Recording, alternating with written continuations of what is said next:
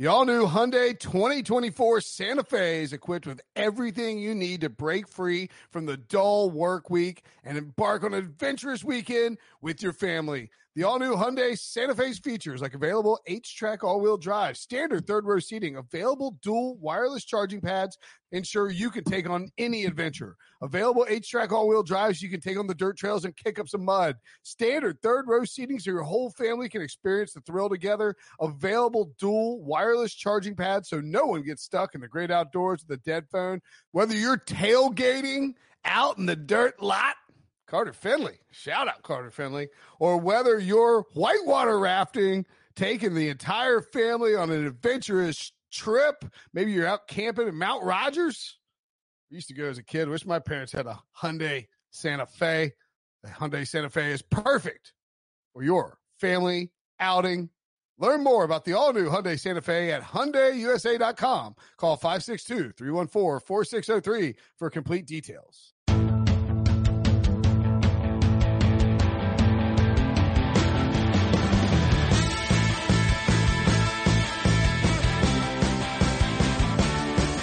What's up, everybody? Welcome to the Pick Six Podcast, CBS Sports Daily NFL Podcast. I'm Will Brinson. I'm your host. Week 3 NFL recap. What a week it was. We're going to break down everything about the action on the field. Russell Wilson went bananas again. The Cowboys and the Seahawks. B-A-N-A-N-A-S. Bananas. Pete went bananas. Why are we all singing Gwen Stefani? I don't know. Because we're awesome. Atlanta collapsed. We got another Bengals-Eagles tie and so much more. But before we do that, a couple of housekeeping items to hit you with.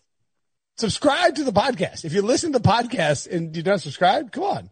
If you're a fan of the podcast, go to Spotify and follow, and go to Apple Podcasts and subscribe. Hook us up. Help us out. We love it. And you love it. You love the podcast. You want to help us out. Leave a 5-star review. If you have a question about a team, if you want to roast me about the Bears, by all means, leave a 5-star. But you don't need to roast me and leave a 1-star review. Roast me and leave a 5-star review. Download, of course, all the episodes. And, because we love you guys, we have decided, meaning me and Ryan and John, have decided to give away a 65-inch television and a power station. It's a free that's right, Ryan. We're giving away a TV. It's a free contest. You can get a 65-inch television for free. Just go to cbssports.com/pick6giveaway. I thought I was joking when I started this, but I'm not. We are giving away a 65-inch television. cbssports.com/pick6giveaway. The link is in the episode description, so you can go find that way. The giveaway ends October 25th. You just go and you can win a TV. Can't be related to me. Can't be related to Ryan or John. Can't work at CBS. But if you listen to the podcast, you don't actually know us, not related to us, go win your television. cbssports.com/pick6giveaway. Wait, Brinson, I think they can know us. They just can't be related to us. Right. That's correct. Yeah. By the way, so like my Facebook friends, I should be telling all of them to sign up because they can win. And then when they win, I can make them feel guilty for not I got them. They owe me something because I got them in the contest. Totally. That's not how this works, right? And also, if you want to see my skeptical face when Breach said what he just said, go to cbssports.com, go to youtube.com/pick6 and subscribe. All our episodes are on YouTube. Yes, right. By the way, the 65-inch television, you can use it to watch us on YouTube. Or on CBS Sports HQ, our 24/7 streaming sports network. Yeah, that's a good point. Much better promo by you.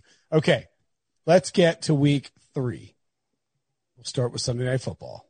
And gosh darn it, man. I guess I should have seen this coming because, 2020 is sort of screwed up. But Pete Prisco is just peacocking all over everybody's faces, and he's doing it again after the Packers beat the Saints 37-30. The Packers plus 3.5 covered, obviously. The over 52, a laugh riot. And Aaron Rodgers, 30 points in fantasy. Alvin Kamara, 30. Drew Brees, 29 points. Oh, I had the Saints and the under, and I believe, if I recall correctly, on our CBS Sports HQ show on Friday when we did picks, I mocked both of you because Ryan had the over and Breach had the Packers, and I said, you're both wrong. You're both morons. But you know who the real moron is? Me. Taysom Hill. Oh. Me. No, just kidding. I'm not the moron. The real moron is Sean Payton, who takes Drew Brees off the field and puts Taysom Hill in there to run the read option with no Alvin Kamara on the field, and then it results in a fumble, and the Packers take all the momentum back and go down and kick a freaking field goal, and they get a touchdown and win by 10. Stupid. They won by 7. Sorry, the Saints got 4. Taysom Hill fumble happened at 12:23 in the fourth quarter. So it's an RPO. First of all, he should have handed off because the guy who stripped him of the sack, it was the indicator that you hand off the ball instead of trying to run the RPO. Yes, Zadarius Smith. He's if you read him and he's coming at you, maybe get rid of the ball. Even we know that, and we haven't played organized football in some time. Ever. And two, I'll point this out. Our buddy Michael David Smith tweeted this after the game. 2 years, $21 million, 2 carries for 6 yards on Sunday night, 1 catch for 1 yard, and the fourth quarter fumble, and the score was tied 27-27. The next series, I will point out, New Orleans got the ball to 25, moved to 5 yards, 3 and out. It was 30-27 at that point. I was sort of leaning towards going for it. 6:43 to go in the fourth quarter. I understand you're on your 30-yard line. What do you got to lose? I mean, what's going to happen is you're going to turn the ball over. Your defense isn't playing well, and Aaron Rodgers is going to continue to do what Aaron Rodgers has done all season, play extremely angry. Meanwhile, we should talk about the Packers because I know Packers fans have said to us in the past. You're right. You're right. We should. I'll say one last thing about the Saints.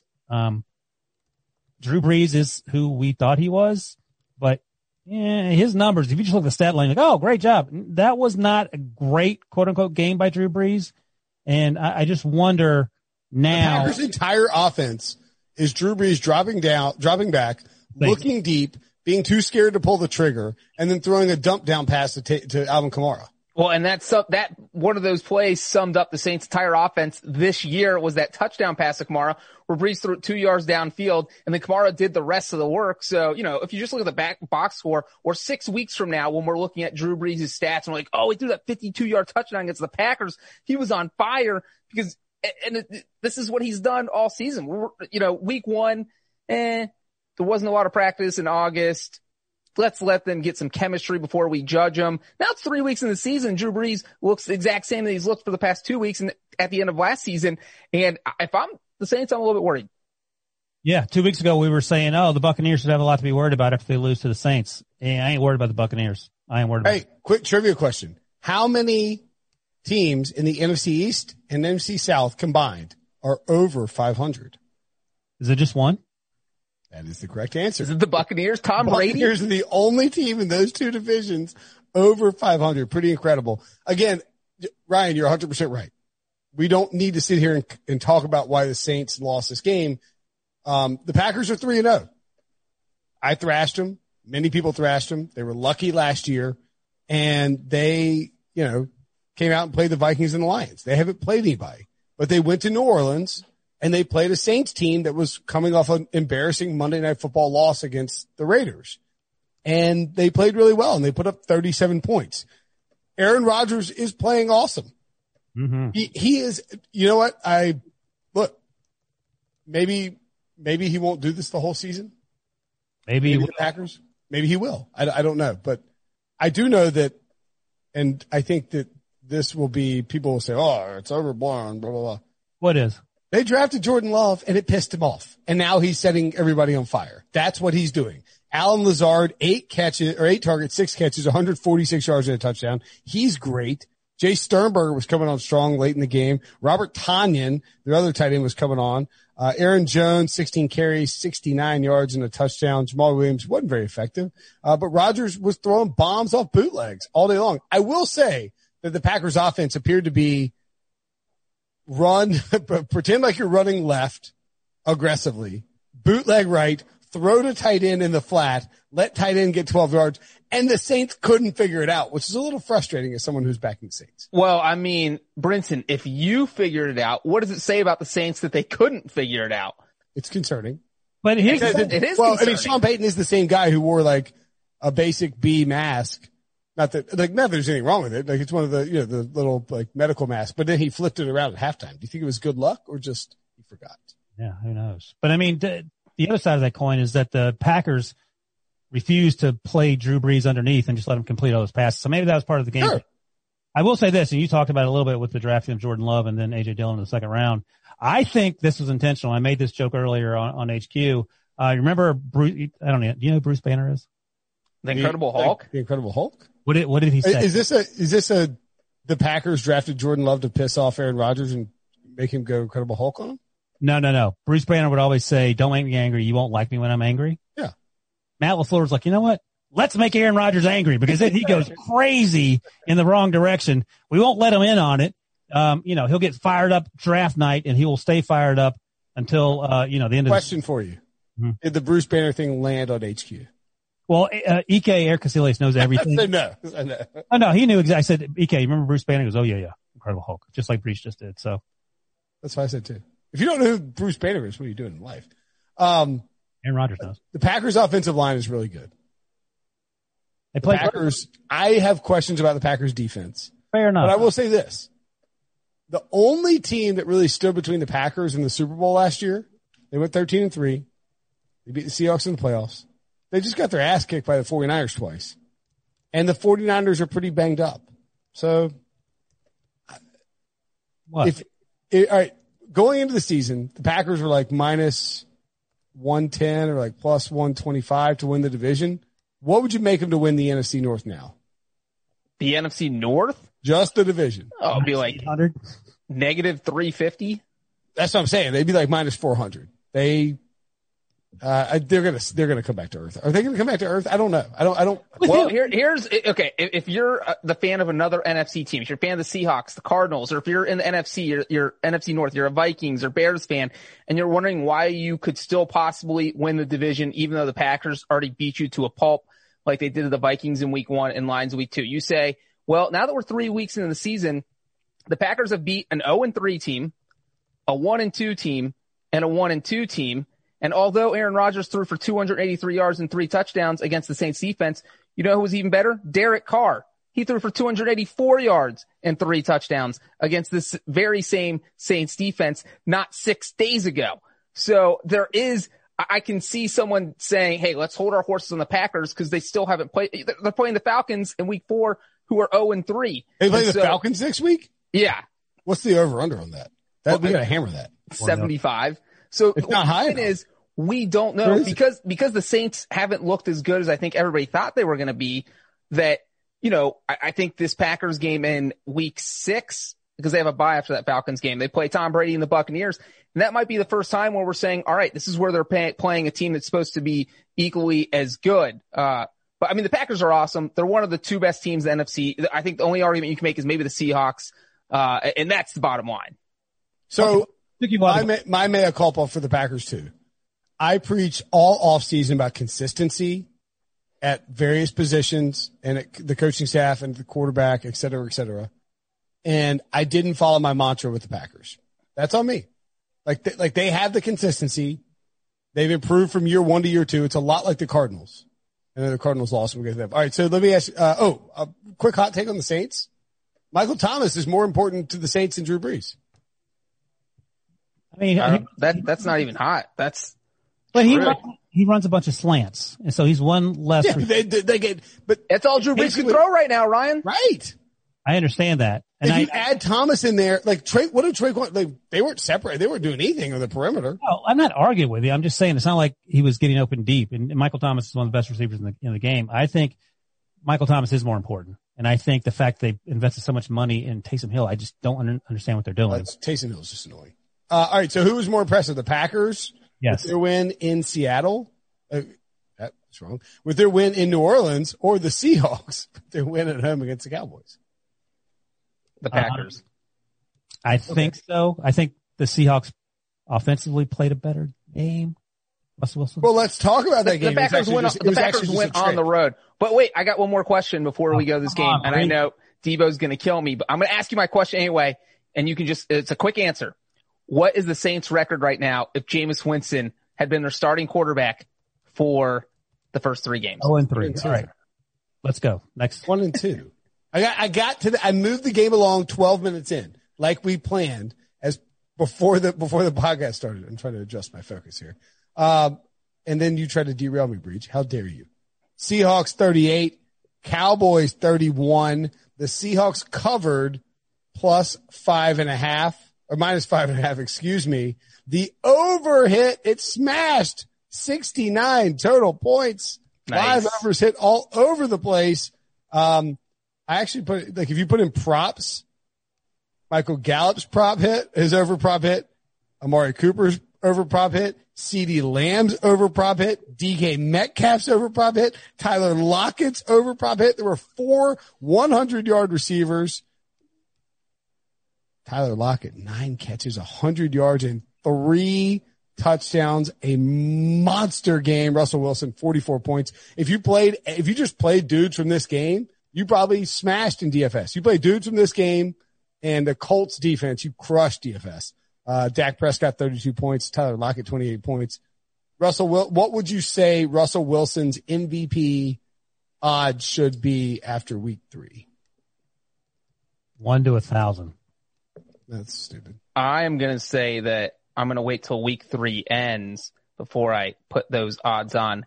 For instance, I need to see Lamar versus Patrick Mahomes. That is, stop it. It's Russ is the number one. I would say Russ is minus 125. If Patrick Mahomes throws 7 touchdowns tomorrow on Monday night against Lamar Jackson, Russ is negative 125.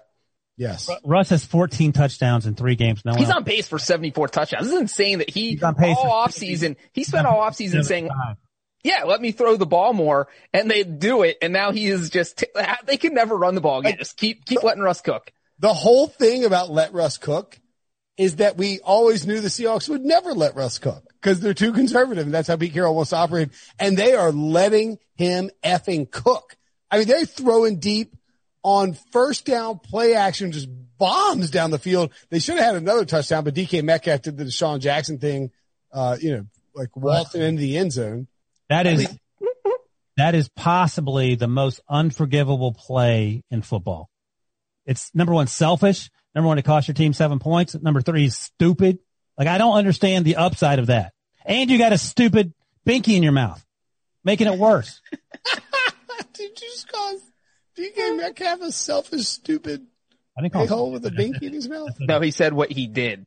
He did was stupid. I love DK Metcalf, but that is inexcusable. It didn't matter at the end of the day. But, I mean, in terms of infuriating things, that is, I don't know what would be more infuriating. Pete Carroll said the lesson learned will help everybody. Unfortunately, we overcame it and didn't wreck the game for us, but it's a terrible play. It really is because he's got a touchdown. Just got to finish it off and just start celebrating too early. I guess if you're DK Metcalf, you're just not used to people walking you down. There is no excuse that you can offer. None. Yeah, this was not about being walked down. This was about strolling into the end zone to rub it into the Cowboys, and he didn't know there was a defender a yard behind him ready to knock the ball. This is just a dumb move. There was no Trevon Diggs, the second Stephon Diggs' cousin, the second round pick out of Alabama. I mean, and by the way, heavy play by Trevon Diggs because a lot of dudes just give up or wave at it. But yeah, name a worse play in the history of football than that. Well, Deshaun Jackson is worse. Leon Letts is worse. They were all the same type of play, though. That's my point. Sure, it's unforgivable. Yeah, I mean it's forgivable. You won the game, but it's unforgivable if you lose because of that play. The second worst play all time on my list, that Randy Bullock fake cramp hamstring pull. Why are we bringing that up? Oh, he missed. He missed. Oh, he may have pulled a hamstring or a muscle, and there is complete elation. Oh, God. You know what's amazing is like you said Randy Bullock, and I'm just like, I don't know if you watch the YouTube. My eyes shoot to this little blue button. I'm like, I have a lot of Sharpies an incredible amount of Sharpies in my office. Like I have literally like 12 Weird flex, but okay. Yeah, I just don't know why I like flicking the Sharpies up in the air and catching them when I'm watching football.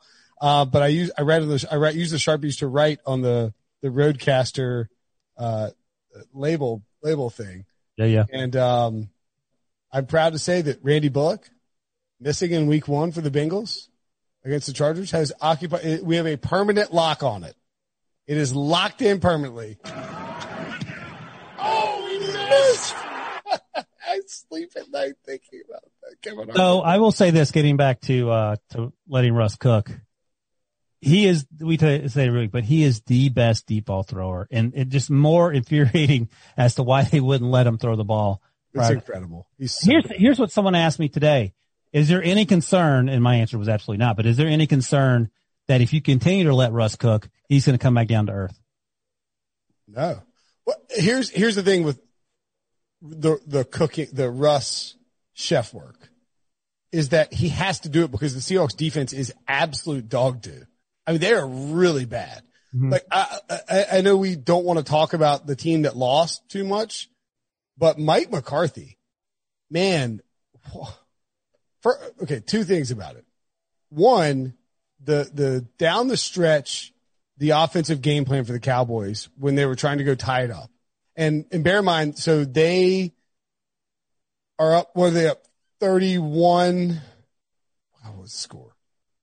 It was 31-30 after Greg Zuerlein makes that field goal. Then Russ goes down and hits DK Metcalf for a touchdown, 29-yard touchdown that makes it 36-31. So they're up 5 points. There is a 2-point conversion attempt that fails, but there's a roughing the passer penalty that allows the Seahawks to make another attempt. They get the 2-point conversion. So the Cowboys are down 7 points and they get the ball back with 147. 147 on the clock. That was the most lackadaisical 2-minute offense I have ever seen. That was pathetic. You've been throwing bombs down the field. Like Michael Gallup, CeeDee Lamb, and Amari Cooper are open on every vertical throw. And they threw a screen pass to Zeke Elliott, which is one of the worst play calls you will ever see. It was abysmal operation by the Cowboys. And the fact that they didn't attack vertically every single drive blew my mind. Like you could have scored 100 points in that Seahawks defense. They are terrible. Let me ask you this. Well, to put Brinson's point in perspective, the Cowboys went 49 yards during that 2-minute drill, which is theoretically good, but it took them 11 plays to do it. Why are you in an 11-play drive in the 2-minute drill? Like it was just beyond all thought. Although Dak Prescott almost pulled a wild touchdown out of his pants on that 3rd and 14 where he spun out of a sack, almost fell on the ground, stayed up by a centimeter, but then chucked an interception. That would have been terrible throw by Dak, and he was panicked because they were out of touchdowns, out of timeouts. Why is Breach talking about an almost touchdown? He threw it a triple coverage, and you could barely see the Cowboys offensive player behind all the line of Seattle defenders. Yeah, he threw it so confidently. I was like, oh man, this is a touchdown. And then all of a sudden I was like, what? Why did you throw to that? I think he spun out and was like, oh my God, we don't have any timeouts. The clock is ticking down. I got to get rid of this. He should have thrown it away and had one more shot in the end zone. Very poor. Jason Garrett, management by Mike McCarthy, in my opinion. The Cowboys defense, also terrible. These teams are going to be involved in a lot of overs over the next couple of weeks. What are we paying Dak Prescott after that game? My price tag didn't change. Okay. It's funny because he threw for 472 yards. Second straight week, he's gone over 450. Only 2 players in NFL history have ever gone over 450 in consecutive weeks. Dak Prescott and Jameis Winston. And the funny part is that Dak's now turning the ball over like Jameis. 2 interceptions, lost the fumble. The interception in the first half, the Seahawks scored a touchdown on the ensuing possession. And that ended up being a big one. So as good as Dak was, he just keeps making a couple where you grit your teeth mistakes. Yes, I don't know. You don't pay him less, but Jerry Jones, this explains why they can't decide whether or not to pay him. Or why you should have paid him 18 months ago. They should have paid him 18 months ago. I agree with actively refreshing my sport. I'm trying to find this Packers Falcons. All right. Well, why you do that? What happened in the Bills game? There you go. Good job. Let's go to the Bills and Rams. Oh my God. Well, just welcome to hell. Pete Prisco is Josh Allen. You know what's funny? 2020 has been a disastrous year for just about everybody except Pete Prisco. He's having a great year. Pete has no kids, 3 cats. The only thing he has to pay for in life is low tee shots and the extends or whatever.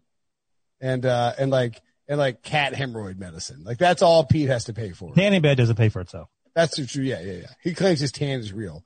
The tanning bed's probably in his place. That way you don't have to pay for it. He actually sleeps in a tanning bed. The Bills are 3-0 after beating the Rams 35-32. The Bills -2 wins. The over 46.5 hit easily. Josh Allen had a monster game. Jared Goff had a very nice game as well. And my man, Darrell Henderson, had a very good game. 17 points according to CBS Standard Fantasy, but I think it was actually higher in a lot of leagues.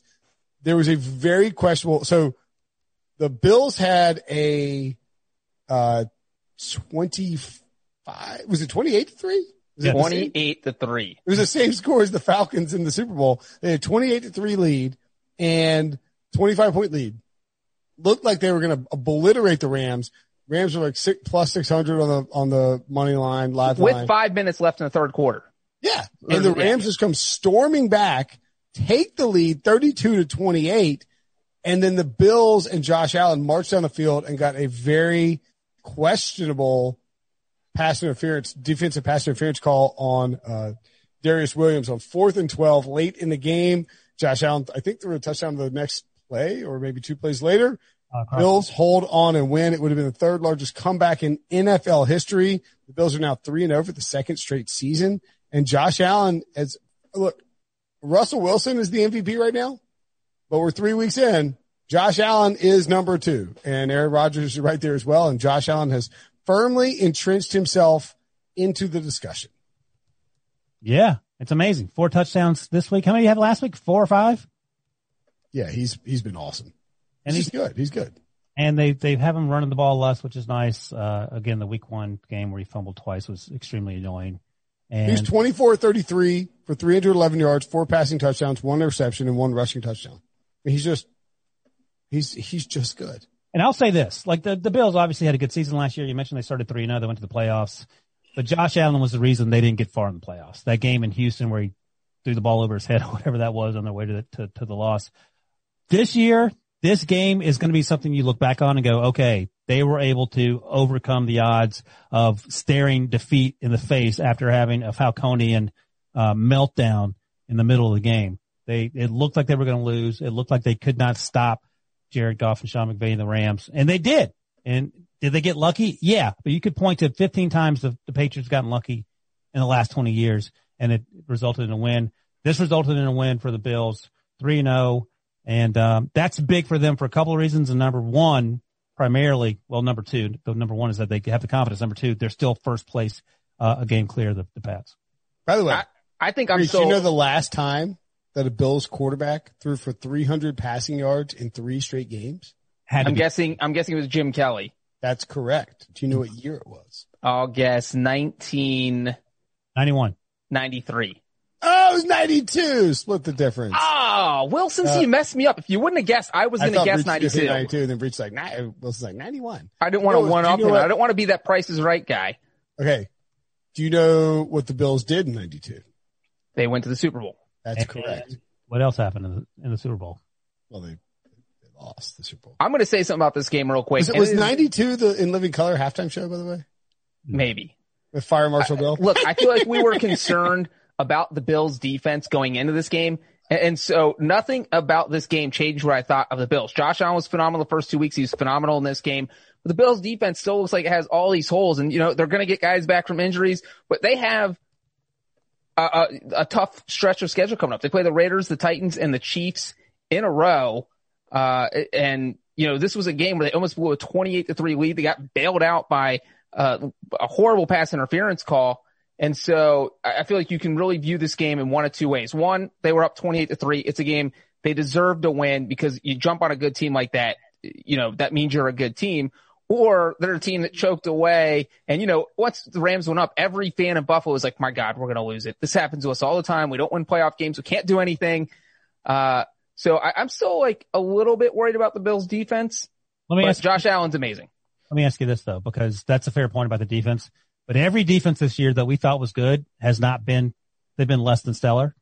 So which defense are you have whole, going in whole hog? And it feels like every other defense has been underwhelming. Which defense in the entire NFL? Which defense has played up to your expectations? Well, nobody's good because there wasn't any tackling in the preseason. There wasn't any tackling in the offseason. I was seeing these totals next week. The lowest total on the board right now in week 4, there is a 40 on Monday night or Thursday night with the Broncos and the Jets, which is just, I know we said we wouldn't complain about football, but Jesus, that game is terrible. And there's a 43 and that's it. It's 45 and higher. I mean, it's just crazy. And all the 1 p.m. overs hit on Sunday. You're saying fact. every single 1 p.m. game over hit?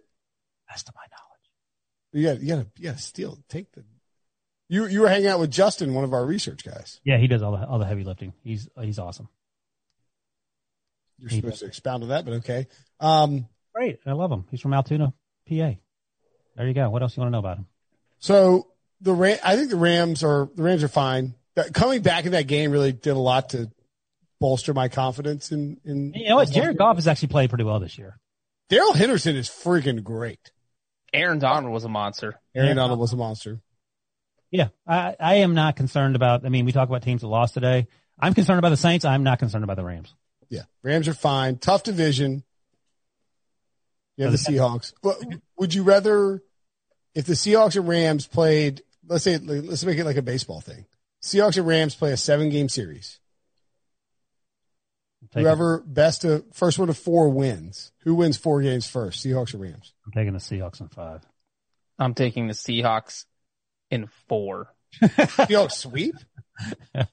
I think the Rams are a more complete team, but the Seahawks obviously have Russ, who's playing better. And every game is 50-5. I mean, the Rams will hang 40 on the Seahawks every time. But that's like stop anybody, man. That's like saying you have a bunch of 320 hitters on your team, and then you have Nolan Ryan in his prime and no one else on the field. He's just throwing 120 miles an hour, and you might score what? It's a very bizarre analogy that involves a pitcher with no fielders. Well, you're talking about he's out there striking people out. That's the point. What's confusing about that? It doesn't matter. I feel like it was a little confusing. Well, you started with the baseball analogy 4 out of 7. I thought I would finish with the baseball. Fair enough. All right, let's move on to the next game. That's the last time Brinson's going to use a baseball analogy. Yeah. I could tell by his tone. I blew his mind. Reach. That's your first strike. 2 more and you're out. What's that?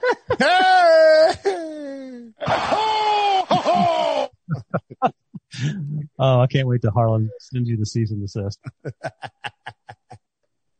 The Bears 30, Falcons 26. This is a tough one for Falcons. This is tough for Dan Quinn. This is tough for Falcons fans. It's tough for me because and Mitchell Trubisky. That's right. Mitchell Trubisky benched in the middle of this game. The Bears covered plus 2.5, win outright. Obviously, the over 46 hits. Nick Foles is your leading fantasy performer, 23 points. Allen Robinson, 18 points. Jimmy Graham, 18 points. I want to say this before we dive into too much about this game. And by the way, the Falcons are the first team in NFL history to lose back-to-back games despite leading by 15-plus points in the fourth quarter in both games. That is unbelievable. In very related news, Chicago Bears are the first team in NFL history to win 2 games in a single season where they were trailing by at least 16 points because they were also trailing in week 1 against the Bears are the bizarro Falcons that are like the opposite. And they did it with different quarterbacks too. That's the really crazy part. That is the crazy part. Okay. Here's my thing about the Bears. And it's trailing by 16 points in the fourth quarter, not at any point in the game. I had some Bears fan, and I'm going to give out his Twitter handle because he's a little douchebag. Oh boy. What? He is. Well, also apologize to our buddy Matt Snyder, who's not a douchebag. I will not apologize to Snyder. I won't apologize to Fornelli. I won't apologize to Bleep. I won't apologize to anyone. This is at ONAZOL. Go tweet him out if you want. And I said I was going to tweet a smiley face emoji every time that the Bears allowed a touchdown for the rest of the entire season. And I did it they're getting blown out. I did it like 3 times. And you can't imagine how furious he is. Now, obviously he replied to, lit me up after the Bears win. And he's since changed his Twitter name to Saint Nick QB1. And this is my thing with the Bears. Like, Bears fans, you don't get to peacock around about this win. Why not? Why not? No, you don't get to do it. Brian's over there doing the bushwhacker dance from like the 90s. You don't get to do it. Because here's what happened. You're getting your ass kicked, and then they had to bench your starting quarterback and bring in Nick Foles to save the day. So do you think that this is a super sustainable situation where you're going to be good for the rest of the season? Or is this more likely the fact that you played the Lions, the Giants, and the Falcons, 3 trash teams with no defense at all. That Trubisky looked okay the first 2 weeks, and they got benched against the Atlanta Falcons before Nick Foles had to come in, and you're prancing around acting like you're 3-0 and you're going to win the Super Bowl, and Matt Nagy's going to be there with confetti falling on his face. Have you lost your minds, guys? This is not a good win. This is a moral loss, if anything. This is an actual victory and a moral loss. You won the football game. That's great. You're 3-0. You benched your starting quarterback. That's not a good thing. If you bench your starting quarterback in the middle of week 3 and you get a win, it's not a victory. It's a moral loss. Brenton, in that guy's defense, I am just going to say that if you are going to bench your starting quarterback, and Nick Foles is the guy you bring off the bench, that usually means you're going to be good the rest of the season. It's called the Foles formula. Corollary, yeah. Look, Foles formula. So here's the text I got from our buddy Matt Snyder tonight. Hey, are you guys doing a podcast? I need Brinson to be mocked. First of all, Snyder, thanks for listening. And just kidding. If he asked are you doing a podcast, like after you, buddy. He actually said, when does it drop? So that's what he's doing. I love Snyder. He's the best. And in typical Brinson fashion, instead of apologizing, he just doubles down and mocks a team that is 3-0. They are, in fact, 3-0. You said they're acting like they're 3-0. They're acting like they're 3-0 because they're 3-0. This Bears team sucks. And by the way, the biggest takeaway for me, a couple of big takeaways, a couple winners. Ryan Pace is a winner because he got to bench Mr. Trubisky. Now he doesn't have to pay him $35 million a year. That's a win. Ryan Pace drafted him. How is that a win? Because you're not paying him $35 million. You're not. Yeah, but you look like an idiot for not drafting him over Deshaun Watson and Patrick Mahomes. He learned a lesson, Brees, that Brinson did not. He does not double down on mistakes. Yes, he messed up. It took him 4 years to learn it. Quarterback battle by trading for Nick Foles instead of signing Cam Newton. He definitely doubled and tripled down on Trubisky. This is his worst nightmare. It took him 4 years to learn. Steve Keim drafted a quarterback in the first round and said he's horrible and I'm going to get rid of him and draft a quarterback in the first round the next year. It took Ryan Pace 4 years to figure it out. First of all, I'm not giving him any bonus points. I don't like sassy Breach all of a sudden because the Bengals aren't losing football games actively. Settle down, Johnny. Number one. Number two. Tied a game, damn it. Number two, we are inundated weekly by complaints from listeners that we don't talk up the winners. And you're sitting here crapping all over the Bears when I explicitly told you that Matt Snyder would like you not to crap on the Bears. And over under 8.5 wins for the Bears this season. I'm going over. Brinson, you are crapping on the Bears. I was going to say, now that Foles is in, they're a lock probably to win the Super Bowl because that's what Nick Foles Bears does. Fans he more literally than just comes any other fan base. I bet Matt Nagy said, you know what? Nick Foles has been so much better in his QB competition. We're going to keep him on the bench though because he's no good when he starts the season. We're just going to let Mitchell go in there, cross our fingers, hope we do okay the first 2 games. And they did because they found their way to they beat the New York Giants by 4 points. That is what Mitchell Trubisky gets you. You have to come back from more than 16 points down to beat the Lions. That's what Mitchell Trubisky gets you. And, Bears fans should be gloating right now and they should be laughing at Brenton. As for Falcons fans. Hold on, before you Falcons, by the way. Wait, I just want everyone to know I'm wearing my Super Bowl 51 pullover because that's where they blew the 28. As long as the Falcons keep blowing leads, I'm going to keep wearing it. The Bears will not commit to Nick Foles being their starting quarterback next week. Brinson, that's like you saying you're not going to commit to staying married through tomorrow. Like, whoa. Foles is going to be the starter. It's obvious. That's what I'm saying. They're not starting Mitchell Trubisky. You're going to bench a guy in the third quarter, watch him lead you to a 16-point comeback. I mean, and then not start him the following week. I'm just saying they're not committing to him. Why would he say that? I mean, the last time, Trubisky got benched, remember Nagy went over, put his hand on his shoulders. I think he had a shoulder injury. Bears should be 1-2, man. They have 2. But they're not. You are what your record says you are. All right. Breach mentioned the Falcons. Let's talk about them real quick. Because the Falcons. My buddy Ben Jones, who's a big Falcons fan, he texted me and he said, Dan Quinn, defensive guru. It's like, yeah, this is a tough watch, man. He's like, I'm at a soccer game. He's like, I left with a 16-point lead. Just checked the score. No clue what happened. You don't want to know. I said Foles. He's like, what are you talking about Foles? He's like, what do you mean Foles is involved? I don't know. I didn't think that anybody would fire a coach midseason because of, we're in a pandemic still. And it's just, the optics aren't great. I don't know how Dan Quinn survives. I will say this. Number one, and I'm sure we all agree, I'm not advocating for anyone to lose their job because losing your job sucks. Prisco seems to think that he won't get fired this week. Dan Quinn. It would be so Arthur Blank, friend of the podcast, came on the Pick Six podcast at the Super Bowl this past year. Does he know? What's that? Does he know he's a friend of the podcast? He was on with the big logos. I don't know what to say. He was awesome. He was great. So everyone who comes on the show is a friend of the podcast? That's the whole thing. FOP. If you appear on this show, you are a friend of the podcast. You know who we need to have on the show, by the way?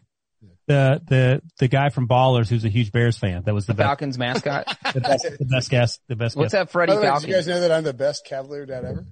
Shirt with a dog on. All right. So what about our? Did you buy that? No, my wife got it for me. The Arthur Blank said that he wanted to be consistent. He wanted to be patient. He wanted to not jump to conclusion. He wants the Falcons to be a blue chip organization that doesn't fire coaches irrationally.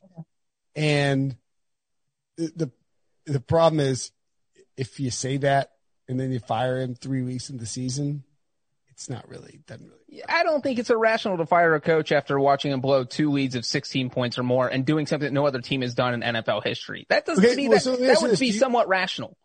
Well, firing a coach after 3 weeks is not rational. I don't think, but I don't think they'll do it. But I'm saying that it wouldn't be completely irrational to do it at this point. But I do think that if they go 0-5, so they play the Packers on Monday, I think everyone's going to pick against the Falcons that game. Week 5, they play the Panthers. If they lose that game against a team with a new coach and a new quarterback and a new offensive coordinator and all these new defensive starters, then I think we could seriously see Arthur Blank thinking about making a move. And by the way, he was supposed to. The Falcons, by the way, I actually. What are they? Well, while you're buying the way me, let me buy the way you. Last year, Dan Quinn was supposed to get canned. They sort of pulled it together late, and that's why he held him to his job. So to Breach's point, there's certainly precedent if you're thinking about moving on. Their bye is week 10. Oh boy, over under. Oh boy, this schedule is.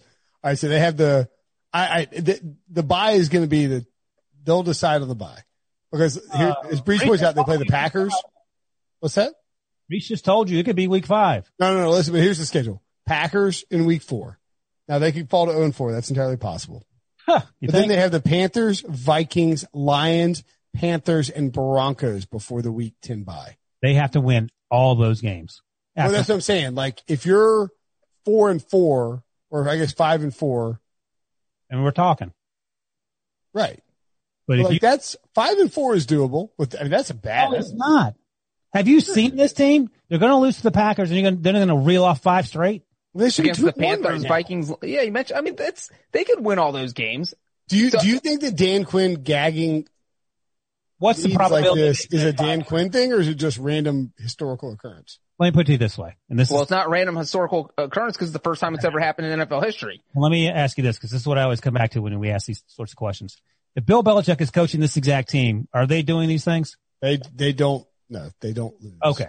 So that's the top of the box. At the bottom of the box right now is the way that they're playing with Dan Quinn coaching. Dan Quinn's a good coach, I think. He's a great guy too, but I mean, Dan Quinn isn't, like I thought this game was on the offense and Dan Quinn's not calling the plays on offense. Head coach, Breach. Well, I get that, but if you're fired the offensive and defensive coordinators, they went 3 possessions after they're up 26-10, third quarter. They go 3 and out on 3 straight possessions in this game after they went up and down the field. To ask, and we don't know, like, did Dan Quinn say, let's run the ball and, let's eat clock and let's get out of here? So wait, just to be clear, they move Raheem Morris to defense. What they do on offense? Dirk Cutter's carryover from offense.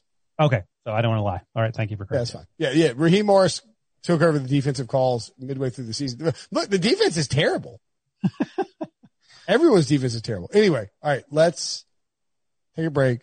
When we come back, we'll tell you why the Bengals finished with the tie. He missed. Oh, he may have pulled a hamstring or a muscle, and there is complete elation. Elation indeed. The perfect combination of versatile athleisure and training apparel has arrived. Thanks to the visionary minds of New Balance, Clutch Athletics, and Rich Paul, the designs reflect the heart of the athlete and the spirit of the community. With rising defensive stars Will Anderson and Chase Young on the roster, Clutch Athletics brings the best innovative gear to all athletes, giving them style and performance on and off the field. Learn more and purchase Clutch Athletics at NewBalance.com. Okay, picture this. It's Friday afternoon when a thought hits you. I can spend another weekend doing the same old whatever, or I can hop into my all-new Hyundai Santa Fe and hit the road. With available H-Track all-wheel drive and 3-row seating, my whole family can head deep into the wild. Conquer the weekend in the all-new Hyundai Santa Fe. Visit HyundaiUSA.com or call 562-314-4603 for more details. Hyundai, there's joy in every journey. Okay, so the Cincinnati Bengals are no longer completely full of losses. That's right. Oh, my God. Wilson, do you realize that this particular portion of the podcast? Debo, unmute your mic. I'm here. Eagles 23, Bengals 23. I mean, See, you can totally get the mood of what happened here because Debo, an Eagles fan, is just like, we need to blow things up. We need to draft Trevor Lawrence. I'm done with Carson Wentz. Me, a Bengals fan, we just won the Super Bowl. Joe Burrow got his first non-loss. I'm all over that. This is a good thing. Joe Burrow is on track. If he goes 0-2 and 14 ties, maybe this team gets in the playoff with 14 ties. That's fine with me. I'll take that all day. But, sorry, Debo. Oh, I feel terrible for Debo. I'm happy for Reach, but a tie, I think tie is worse than losing because it's the Bengals and they've been such a hapless organization for the last year or so. And it just exacerbates the issues that are going on in Philadelphia that start with Carson Wentz, who had a lot of mistakes on Sunday. He would not throw the ball to open receivers. He would airmail open receivers when he threw it. He would run when he should have thrown the ball. He had the nice touchdown run at the end of the fourth quarter. And in my viewing, that was one of the few positives I got from Carson Wentz. Debo, did you see anything more than that you were able to hang your hat on in terms of feeling hopeful about Carson Wentz? There wasn't a lot. I think everything you said was very accurate, except the part of a tie being worse than a loss. I will not agree with that. I think that itself is kind of a loser mentality because when it comes down to it in week 17 and the Eagles are 6-9-1 and the Cowboys are 6-10, that tie is going to matter. It's going to matter. There you go. Debo, let me ask you this. Should the Eagles have tried a 64-yard field goal at the end of overtime or should they have punted? So I feel like I am in the vast minority of this fan base to go along with the Jalen Hurts pick and a couple other things. No, you know more kicking history than anyone I know. One time in NFL history, there's been a 64-yard field goal that was successful, that was at elevation. Doug Peterson saw Jake Elliott, who I love, who hit a 61-yarder against the Giants a couple years ago to spark their Super Bowl run. He was not hitting that kick. And I'm the most optimistic Eagles fan I know. He was not hitting that kick. If you want to tie the game and preserve just some semblance of your season, you punt the ball there. Joe Burrow can get one completion. They would have gotten the ball at midfield, one completion. They had no timeouts. That's all it takes. It would have been about 13 seconds. Yeah, you think Randy Bullock's going to hit a 60-yard field goal? We leave it up to Kevin Harlan. Oh, he missed! Yeah, be mad at the play calling before that play. Doug Peterson, we talk about his balls all the time. He didn't have them on that final drive. Call better plays and you won't put yourself in that position. And obviously the false start to push him back 5 yards. I'm fine with going for it for 59. Jake Elliott not hitting a 64-yarder. I don't know. Yeah. I wish we had someone else producing so they could clip you saying, Doug Peterson, we talk about his balls all the time. I agree. So look, a tie is worse in the sense that you get to make fun of it more than a loss. Right. But a tie is definitely better than a loss. Right. A tie sucks because you feel like you tied, but kicking the 64-yard field goal and then losing and going to 0-3 versus 0-2-1 is a massive difference in a 16-game season where, the division sucks. What's that? Where the division sucks. Right. Colleen Wolf pointed out the Eagles are a half game out of first. Yeah. The Cowboys are 1-2. The Washington football team is 1-2. The Giants, who are absolute dog crap, are 0-3. and the Eagles are 0-2-1. They haven't looked good. They're really banged up. I think that Jalen Hurts is going to see a lot more time playing just in order to like sort of, I don't know if you want to try and like, I don't know if that helps. Rodgers it Do up. you think that fumble he had is going to earn him some more playing time? There's that. I don't know if that helped Carson Wentz's This has confidence. been awful. But I mean, having him be a part-time player, I don't think it's going to help. I don't know what you do, to be honest with you, with Carson. I don't know how you fix it. I don't know what's gone wrong. I don't know if he's hurt. He's Maybe had 6 interceptions, most in the NFL. Well, and also you had to think Doug Peterson went in this game thinking, you know what, I'm going to forget about the first 2 weeks of the season because if Carson can fix his issues against any team in the NFL, it is against the Cincinnati Bengals and their bad defense that's not going to have Geno Atkins, their best player. They're not going to have any pass rush. Carson's just going to be able to sit back there and pick them apart. And he couldn't even sit back there and pick them apart. I mean, it was absolutely, I couldn't believe how bad Carson, I thought Joe Burrow absolutely outplayed him. And Joe Burrow had like a half a second to throw on each play, got sacked 8 times, and he still looked better than Carson Wentz.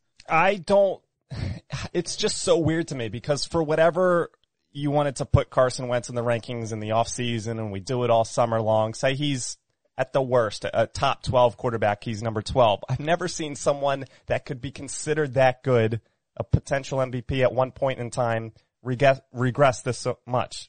It's never happened in front of my eyes like this. And it's 3 games. And if I had to bet on something of him returning to form or him playing like this the rest of his career, I'd probably bet on him returning to form because that just doesn't happen. But still, I don't get it. And there's other factors, but the simple fact of the matter is he has to play better. I will say one thing in his defense. I was curious, is it possible that Wentz and Doug Peterson are a bad marriage? no. Why not? 2017, he played out of his mind. A lot of people attribute that to Frank Reich and, think that the Eagles, if they kept Reich and Reich didn't depart for Indianapolis and it was Reich in the system instead of Doug, things would be a little bit different.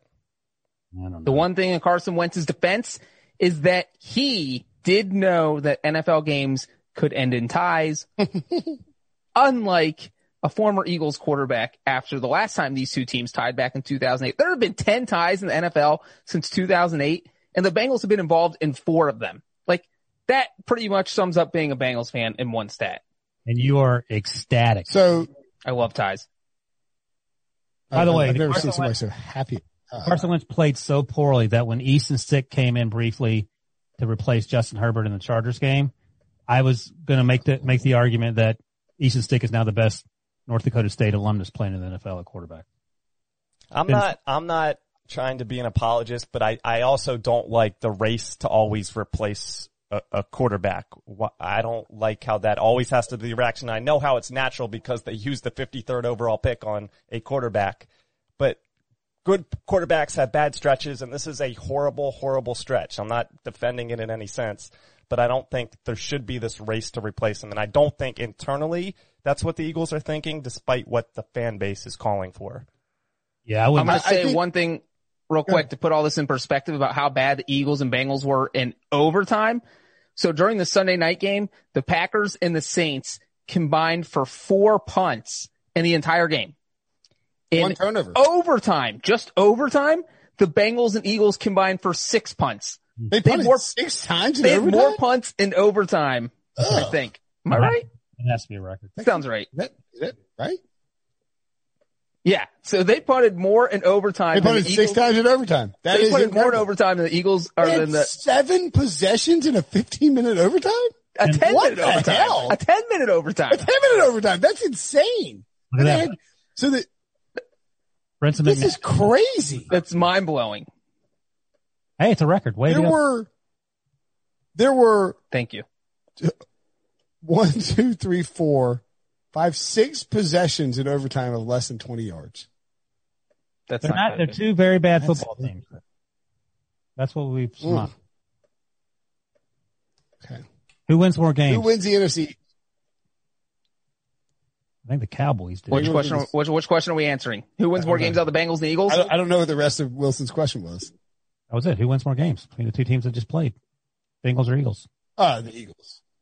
Reach? Yeah, probably the Eagles. Okay. I mean, probably the Eagles. I don't want to say the Eagles because the Bengals have the better quarterback, Look at this guy. but I'll say the Eagles. It's gonna I be will a say that tie, it 6 is wins very each. troublesome that Philadelphia already is dealing with a bunch of injuries. Jason Peters got hurt in this game. Dallas Goedert got hurt in this game. Darius Slay got hurt in this game. I mean, like, if you lose those three guys, and we don't know what the Parity. prognosis of those injuries are, but like, you lose those three guys, you're toast. I mean, Greg Ward was their leading receiver and he had 11 targets. Greg Ward. This is just the end of 2019 again. Cannot get rid of Greg Ward. That's the lesson here. And by the way, the injuries suck. I get all that. There are a lot of teams with a ton of injuries, and, you know, it is what it is in the NFL. Devo, I got one more question for you in this game. When the Eagles took a 16-10 lead, and I didn't want to watch this game. I'm not watching a bunch of Bengals games. Bengals are terrible. When the Eagles took a 16-10 lead, did you think that Doug Peterson got too cute? Like what happened there? Because I feel like with a 6-point lead, the Eagles have had leads. Like, you've got Miles Sanders. Lean on him and let him cut loose. Like, Miles Sanders could have gashed this Bengals defense all day. Miles Sanders is an absolute bright spot of this season. Every time he touches the ball, something good happens. He gets extra yards. So yeah, use the run more. And Carson missed passes. It's a matter of Doug maybe not getting cute enough at some times, but when you have that 16-10 lead against the Bengals, just finish it off. Well, and real quick, that 16-10 lead didn't last long because the Bengals got the ball in the next possession, scored a touchdown, and then were immediately up 17-16. So it's not like the Eagles had a couple of offensive possessions while leading 16-10, because the Bengals, and then after they took that 17-16 lead, went through a pick on that next possession, and then the Bengals got a field goal off that interception, and then they were up 20-16. So the question should be, why didn't the Bengals hold the lead, Brinson?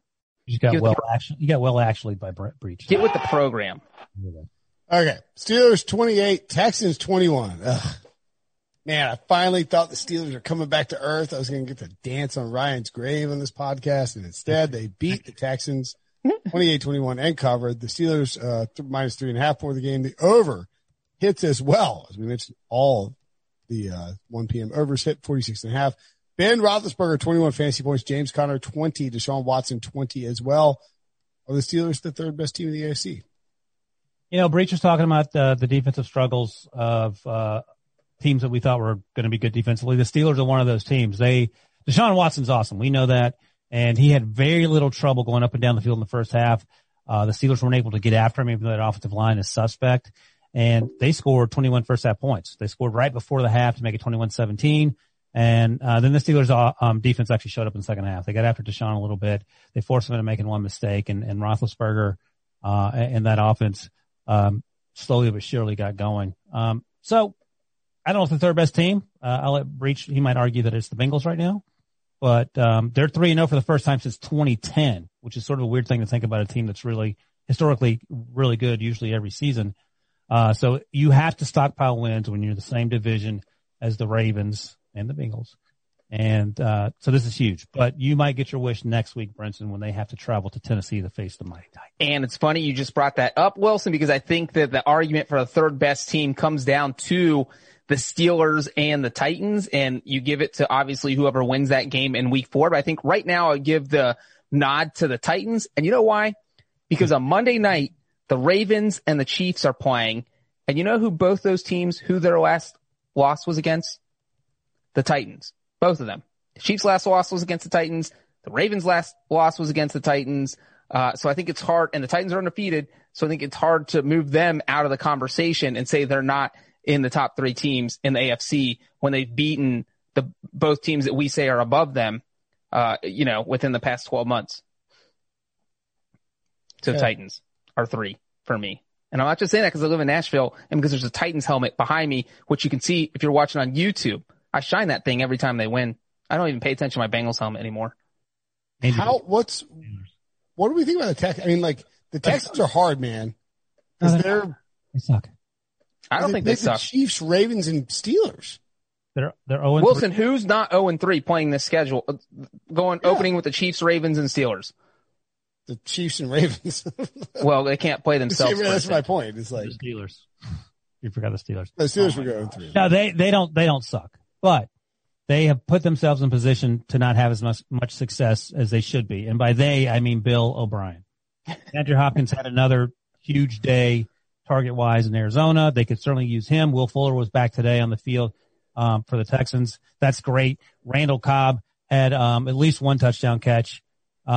and he had 95 yards on 4 catches. So he's your leading receiver. I don't know if you want him to be weekly your leading receiver. David Johnson, who they traded for as part of that DeAndre Hopkins trade, 23 yards on the ground, 13 carries, big whoop. The offensive line is getting better, but Deshaun Watson can't do it all. And, we say this each and every week. So this isn't the worst 0-3 team in the league. And we say it, we've been saying it every week this season that they've recently come back from 0-3 in 2018. They went 11-5. So they can certainly do it, but you're just asking a lot of one player, your franchise quarterback, to do everything while taking a ton of hits. And I just don't know if that's the recipe for sustained success.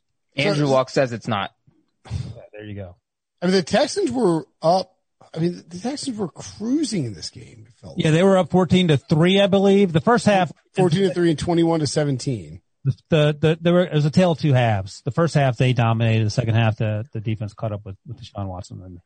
All right, so the Texans' next 6 games are home against the Vikings, Win. home against the Jaguars, Win. at Titans, Tie. home against the Packers, at Loss. Jaguars, at Browns. What is the Texans' record in those 6 games? 3-3 would be great. You know what's crazy is that if they go 4-2, which I think would be big because you're playing the Titans and the Packers in there, you're still 4-5 on this. You still have a losing record, and that's a best case scenario going 4-2 in these next 6 games. So like if you don't go 4-2, if you go 2-4 or 3-3, your season's practically over. So Deshaun Watson had 202 passing yards, 2 touchdowns, and 0 interceptions in the first half. According to NFL research, he joined Tom Brady from the 2016 AFC Championship as the only players with 200 pass yards, 2 passing touchdowns, 0 interceptions versus Pittsburgh in the first half of the last 5 seasons, including the playoffs. Over under Deshaun Watson passing attempts in the second half, 15.5. Must be under, huh? 9. Yeah. Jeez. What are you doing, Billy O'Brinson? He didn't have a lot of time, and Steelers. I feel like Bill O'Brien is being so super conservative that it's just Not in the first half. Deshaun was lighting them up. That's what I'm saying. Like they get a lead and he's like, all right, we got to buckle down and run the ball and get this win. Well, it was 21-17 and a half, and then the Steelers came out, and I believe they scored in the first. No, they didn't run the ball though. They only ran the ball 15 times in this game. So I don't know what their plan was at any point, except that, you get up 14-3. Maybe you run a few more run plays than you had planned to, keep the other team off the field so they can't score, to run some clock, to do something. And they didn't do that. The Texans finished with 29 rushing yards. That is the 4th lowest rushing total in Texans franchise history. This is crazy. What is happening here? Well, Steelers are 3-0. That's what's happening. And you're not going to win if your defense is on the field for 76 plays. The Steelers ran 76 42 plays. They ran 42 plays. The Texans? That is crazy. Not They good. were leading 21-17 and ran 42 plays. I don't How? Go watch the second half. Steelers. Wilson, you need to explain. You're the only one that watched all 4 quarters of this game. I was actually watching. What a weird game. It was a weird game. All right. I think the Texans will rip off. I think they go 4-2 in the next stretch. No way. They got 3-3. Yeah, let's move on. Pointed out. This game's confusing as hell. All right. Patriots 36, Raiders 20. That doesn't do it justice. It wasn't even that close. The Pats -7, my best bet of the week. Clinches over 47 hits. Shouldn't have hit. There was Derek Carr was sacked in the end zone, ruled a safety. And then they decided the ball was out and gave the Patriots a touchdown. And then the Patriots kicked off. The Raiders went down and scored. Top fantasy performers, Rex Burkhead, 26 points. Derek Carr, 19 points. Hunter Renfrow, 14 points. The Patriots were not great, but it felt like a boxing match where there's a guy who's clearly the superior fighter and is sort of feeling things out and then realizes how the fight's going to go and then just starts punching down. And the Patriots were up, 6 or 9 points or something like that late.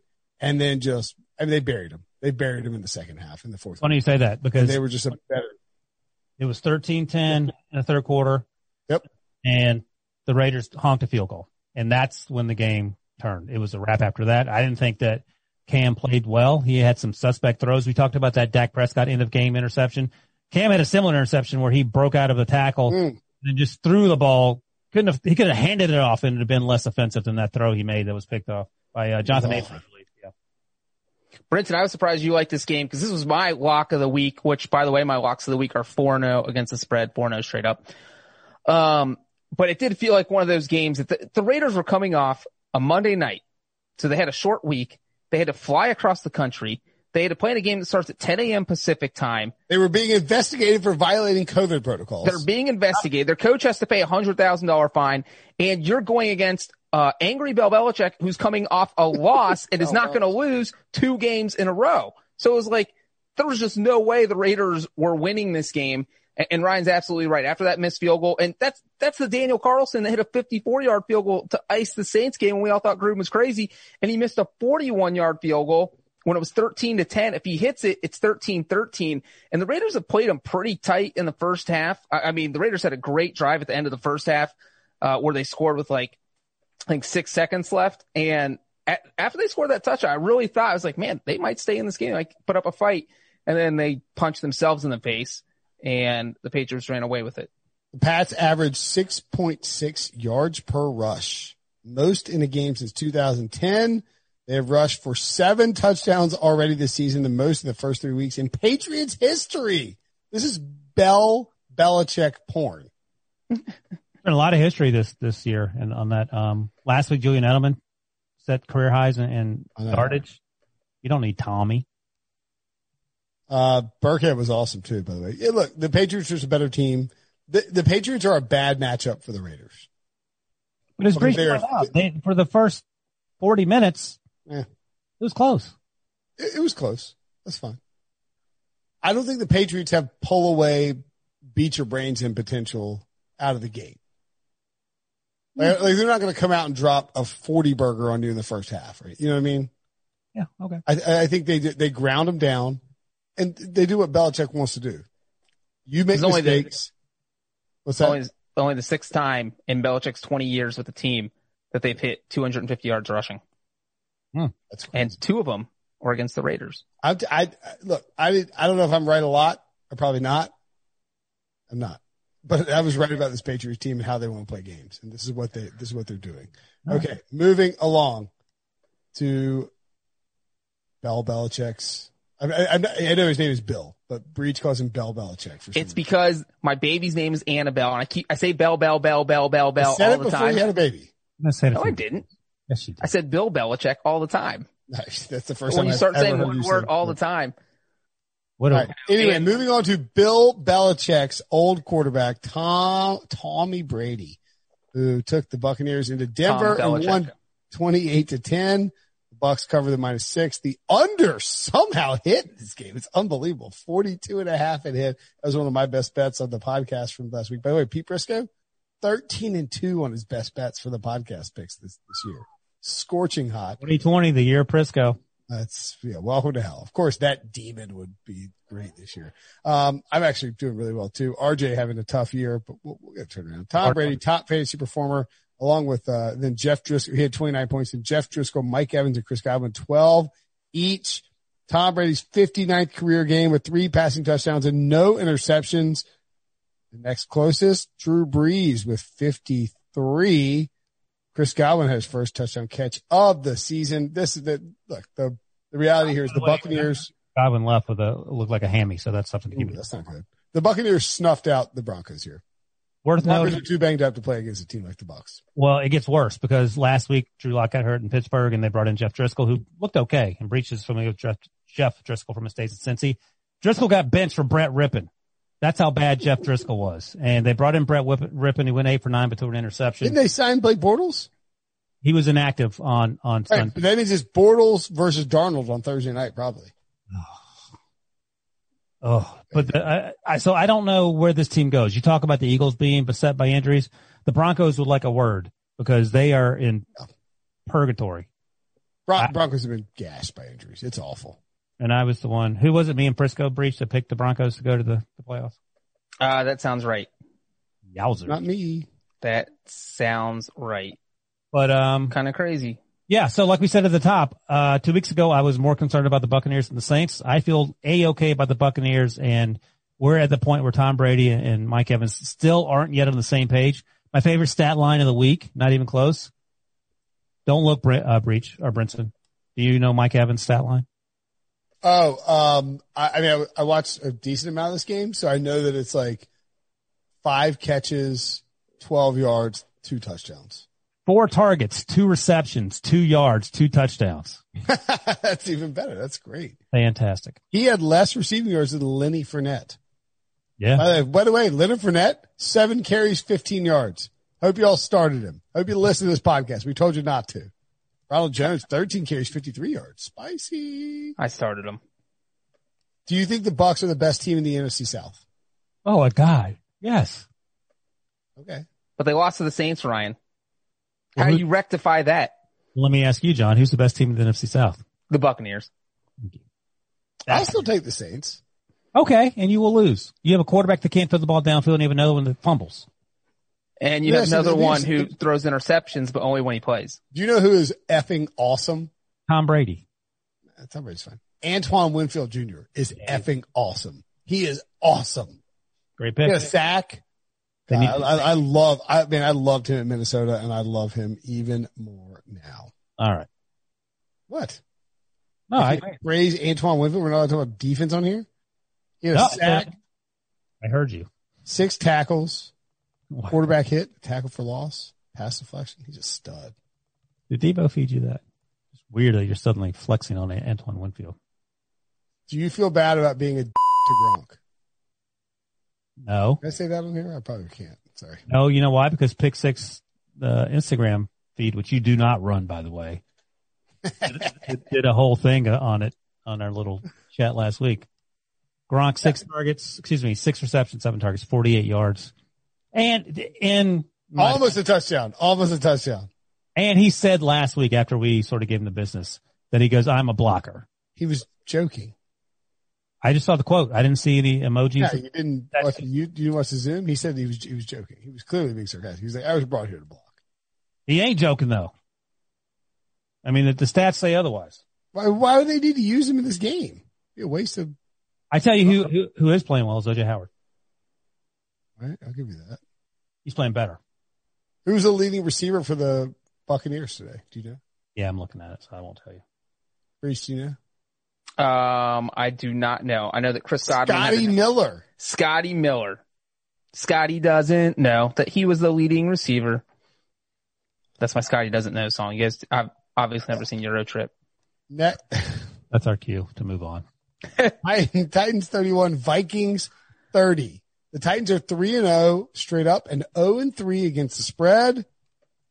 And their defense Don't bet on the Titans. I mean, the Vikings covered the 2.5 points. The over 49 hit. Kirk Cousins, 25 fantasy points. Dalvin Cook had a great game, 23 points. But the guy who went bananas, B-A-N-A, I can't spell bananas. It's bananas. Cut that, Devo. Yeah, it's got to be cut. Brenton can't spell bananas. I can't spell bananas. What if you could only eat things that you could spell? Brenton would only be eating C-R-A-P. B-E-E-R. I had C-R-A-B-C-A-K-E-S for dinner You can tonight. spell that, but you can't spell bananas. There's a song telling you how to spell bananas. B-A-N-A. N-N-A-N-A. All right, go ahead and give a shout out. Justin Jefferson. Great day for rookie wide receivers. T. Higgins for the Bengals, 2 touchdown catches against the Eagles. We saw Brandon Ayuk run in a touchdown for the 49ers, and Justin Jefferson led the way, 7 catches, 175 yards, and a touchdown. What a game. Kirk Cousins. He actually danced before he got to the end zone like we were giving DK Metcalf a hard time about. The difference was no one was around him. So you have to be careful when you do it. Just get in the end zone, do the dance. But yeah, huge day. Isn't it interesting that it took 3 weeks for rookie wide receivers to really make an impact? Like, it's almost like this is weird though, because it's almost like they didn't have a whole off season to practice together. Or a preseason, right? But typically wide receivers, more so in recent years, they've come on quicker than usual, but typically it takes a little while for them to get going. But yeah, fair enough. AJ Brown sort of flashed big last year. Deontay He's Johnson. the first rookie wide receiver for the Vikings to to have 100 yards or more and a half since Randy Moss. In 1990. 98. 8. Call breach. I said 98 before he did. They went 15-1. They went to the Super Bowl. Denny They Green. didn't go to the Super Bowl. You know who the Tricky. offensive coordinator It was? was Morton Anderson. Morton Anderson was not the offensive coordinator of that 98 team. He was the kicker. Oh, if anybody asks me who's the offensive coordinator for the Vikings, I just automatically say Brad Childress. Yeah, but the funny thing is when this guy was offensive coordinator in 1998 to the 15-1 team, he was considered an offensive genius. And then he got a head coaching job and the team was not offensive. And timeout real quick.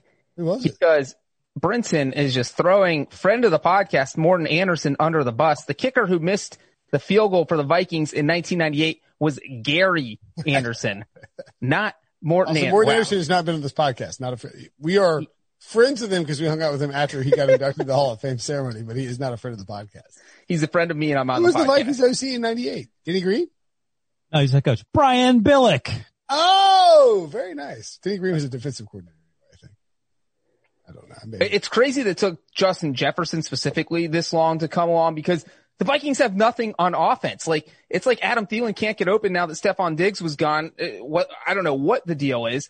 And then Kirk Cousins doesn't have a lot of time to throw because offensive line hasn't been that good. They needed someone to kind of spark the offense, and Justin Jefferson totally did that. It's just too bad that the Vikings didn't win because you know who KO'd them with his right foot?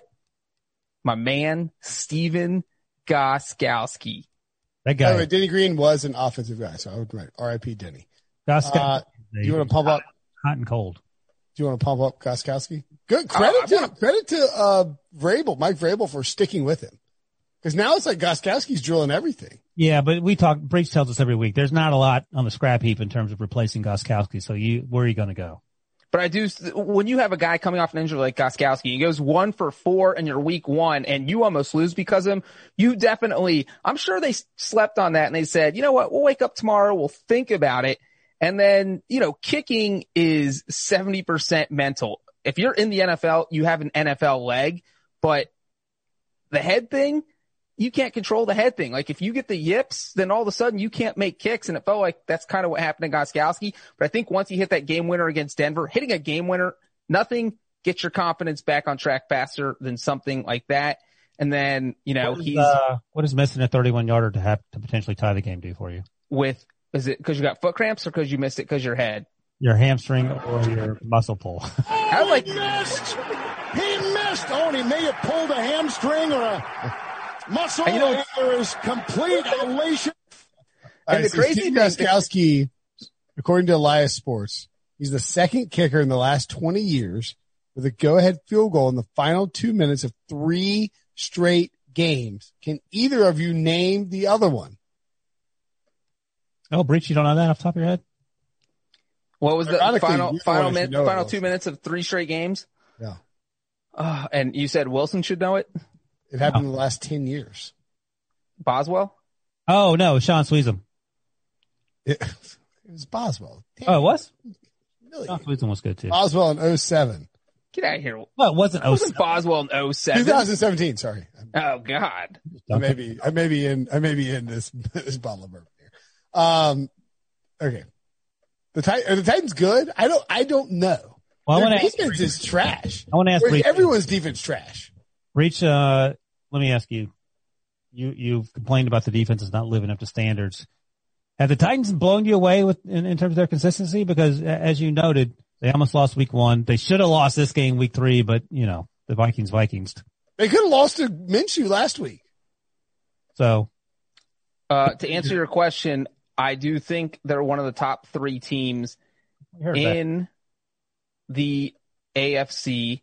And that's because, look, you look at what they did that week 1 game. That week 1 game. Oh, either one of the top 3 teams in the AFC South or one of the top 3 teams in the AFC? you said that earlier. The AFC, the entire conference. American Football Conference, you mean? You think? Well, The we'll find American out 'cause they're Football playing the Conference, Steelers where this they week. beat the Ravens in the playoffs last year and advanced to the AFC Championship game, making them What one of the does top 2 last year teams. have to do with anything? Nothing. This team, they brought back all their talent, and they're just as good, if not better than they were last year. They have a better kicker than last year. It was the only thing they were missing. They lost their defensive coordinator.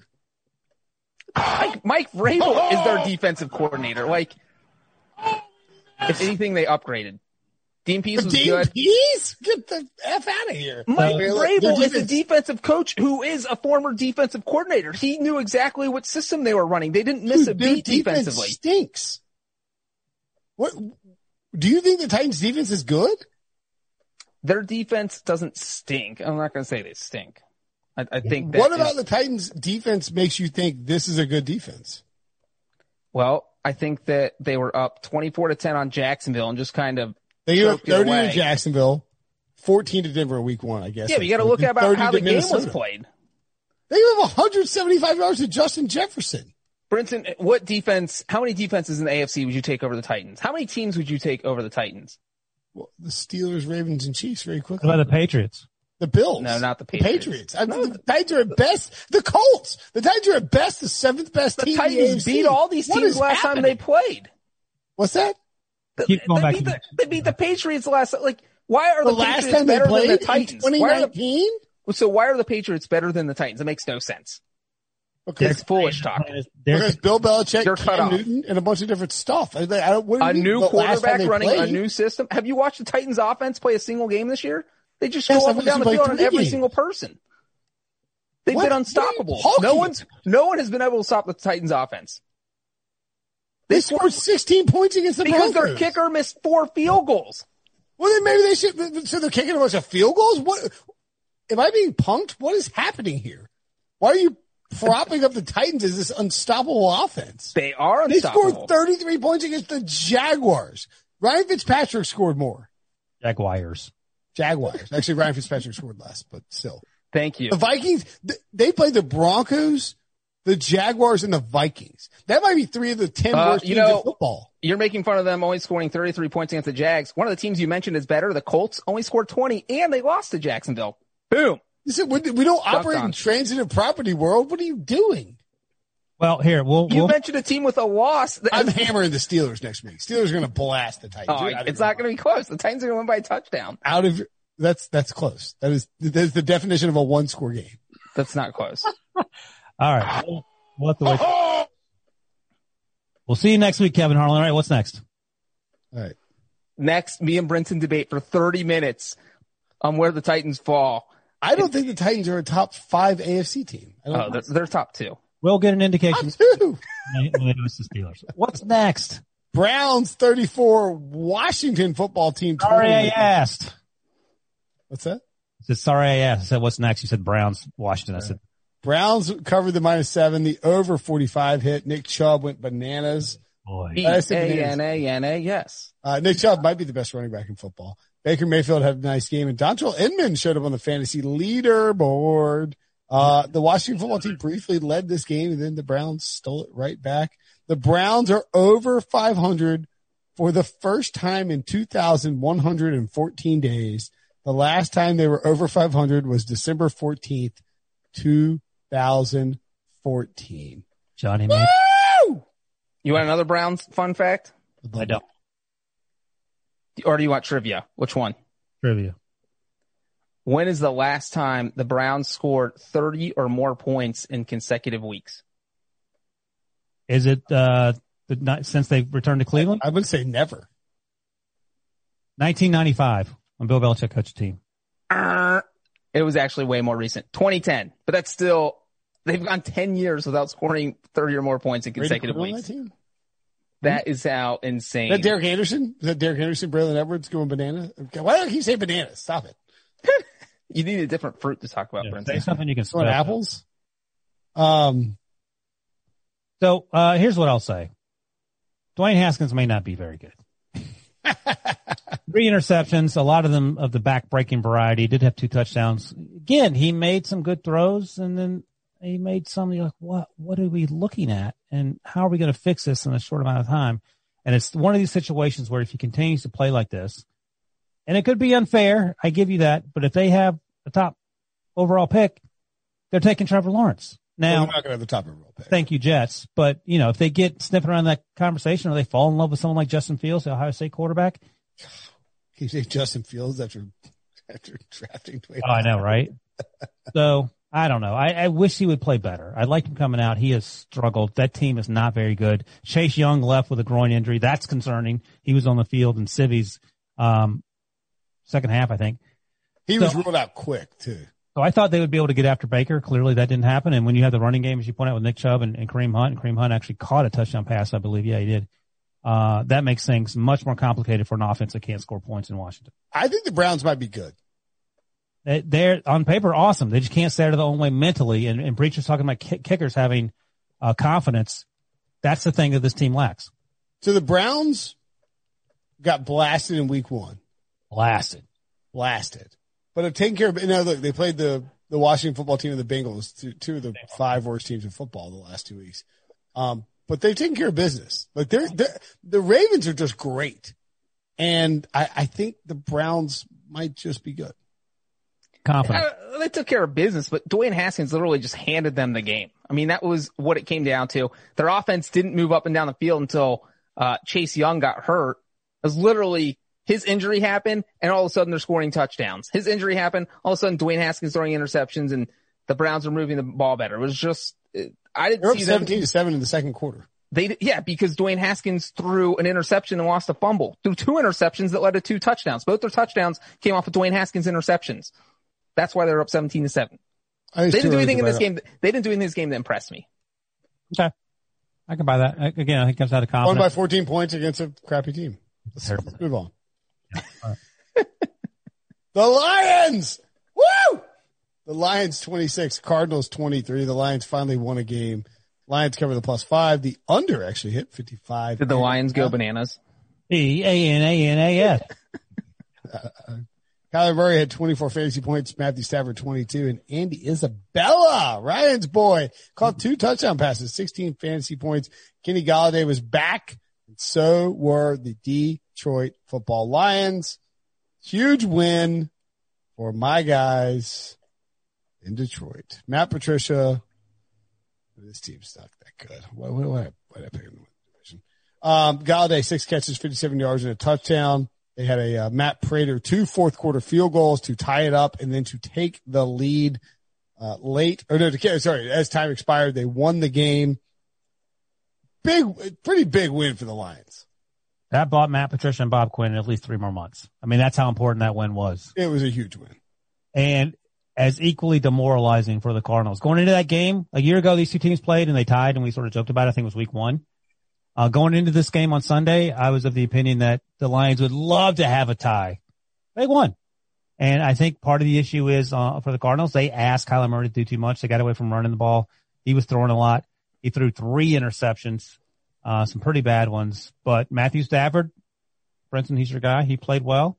Kenny Golladay was back. That's a big deal. Jeffrey Okudah had a huge interception. He didn't play in week 1. He struggled last week in week 2. Their first round pick had a big game. So a lot of things coming together. They minimized mistakes and they won. I do want to see how the Cardinals bounce back because you can't lose at home to the Lions if you're going to be good. Let me ask you this. I want to ask you something about the Lions. How do you feel? I mean, I know you're mocking yourself for picking them to win the division, but you look at week 1, they were winning that game 23-6. You look at week 2, they got smoked by the Packers, but they were winning 14-3. So it's like, the talent is there. They just haven't without Kenny Golladay the first 2 weeks. Without Kenny Golladay, and all of a sudden they beat a very good Cardinals team. Lions could easily be 3-0. Yes, and that's what I'm saying. Do you feel better about your? Do you think they win more or less than 8 games? I think they win more. I thought they were going to win this game outright. I felt confident about it going in. 12 months ago, I thought I didn't pick it on CBS for some reason. 12 months ago, we had this exact same conversation, and Breach kept having it. This Lions team could be 3-0. They won. They won 3 games, right? Stafford got injured eventually. That's different. Yeah. I mean, it's a big win for them to 1-2, but let's not get crazy. They're not winning 8 games. Brinson just said they're going over the 8 games. Easily win 8 games. Easily. Okay. Well, then, the Cardinals have the Panthers and Jets. What's their record? Oh my God. I mean, the Panthers actually surprised a lot of people on Sunday. We'll talk about that in a second, but the Lions have an interesting schedule, by the way. Go ahead. The Lions do have an interesting schedule. Saints at home next week. Oh my God. What's that over under? Then at Jaguars, then at Falcons, Colts at home, at Vikings, and Washington football team at home. What do you think they're going to do in that span? Then I will handwrite Matt Patricia an apology. I think they will go 4-2 in this. Debo, cut that. I want to see Wilson handwrite an apology to an NFL football coach. That would actually be incredible if Wilson had, we have to do that if it happens. If they go 6-0, 100%, you have to write on a cocktail napkin. Dear Matt, I'm sorry for questioning you over the 6-game stretch. Love, Ryan Wilson. Yeah, I'll send it right to him. Oh, wait, after that, they have the Panthers, Texans, Bears. Are you sure they're not going to win 9 games by Thanksgiving? I hope they do. All right. I don't put the Cardinals' game plan was bad. They should have run. Kenyon Drake needed to have a big game. I will say this team only won 5 games last year. And if they win 7 or 8 this year, I think that's a going in Arizona? Yeah. I think it's a step in the right direction. Well, the Lions only won 3 games last year. What if they win 7 or 8? Is that a step in the right direction? Yes, but they're not going to do that. Ah, Wilson, you're supposed to say no because you know who won 9 games? Oh, you set me up and it's late. My bad. That's okay. I think that, I don't know. I think that Arizona, Detroit's a better team than they played than their record. And they are. No, I agree. I mean, they were only Kenny Golladay back and now they're 1-2. They could be 3-0. It wouldn't be that crazy. Okay. What's your other? I did feel like Kyler Murray tried to do too much in this game. 3 picks. And, and that's, he can't do that yet. He's a 2nd-year guy. You're not Aaron Rodgers yet, and you'll get better. And he's athletic and he does things that amaze us every week, but you can't go out and try to win the game on every single play. And that's kind of felt like what he was doing in this game. Fun fact. Yes. 4 p.m. window. The 2 teams with the longest losing streaks in the NFL currently, the Lions 11 games and the Panthers 10 games, both snapped those losing streaks. I mentioned the Panthers. They beat the Chargers 21-16. Panthers +6 covers the under 43.5 comes in. Austin Eckler, your top fantasy performer.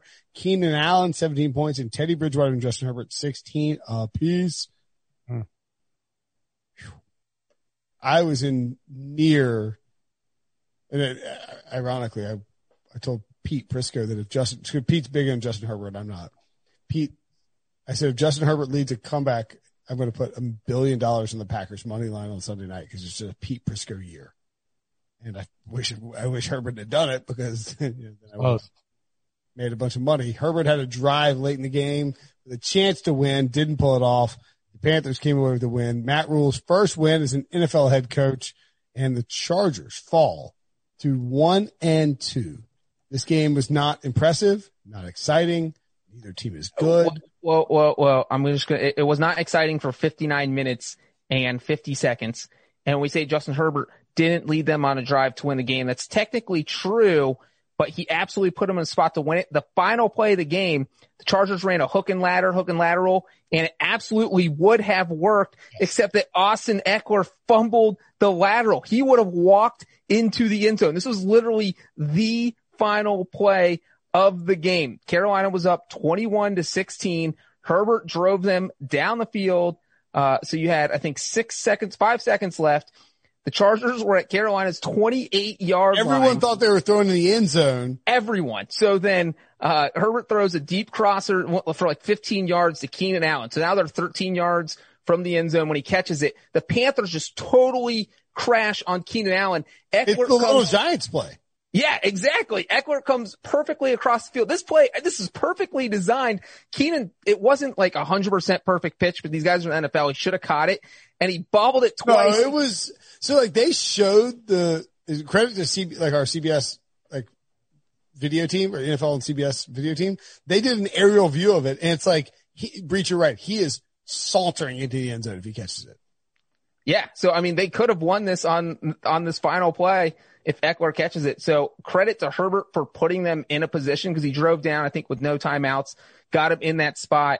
But so yeah, Breach, they lost. Can we talk about the fact that you tweeted out the video? You're like, the Chargers almost pulled off a perfect hook and ladder to beat the Panthers in the final play of the game, but Austin Eckler couldn't handle the pitch.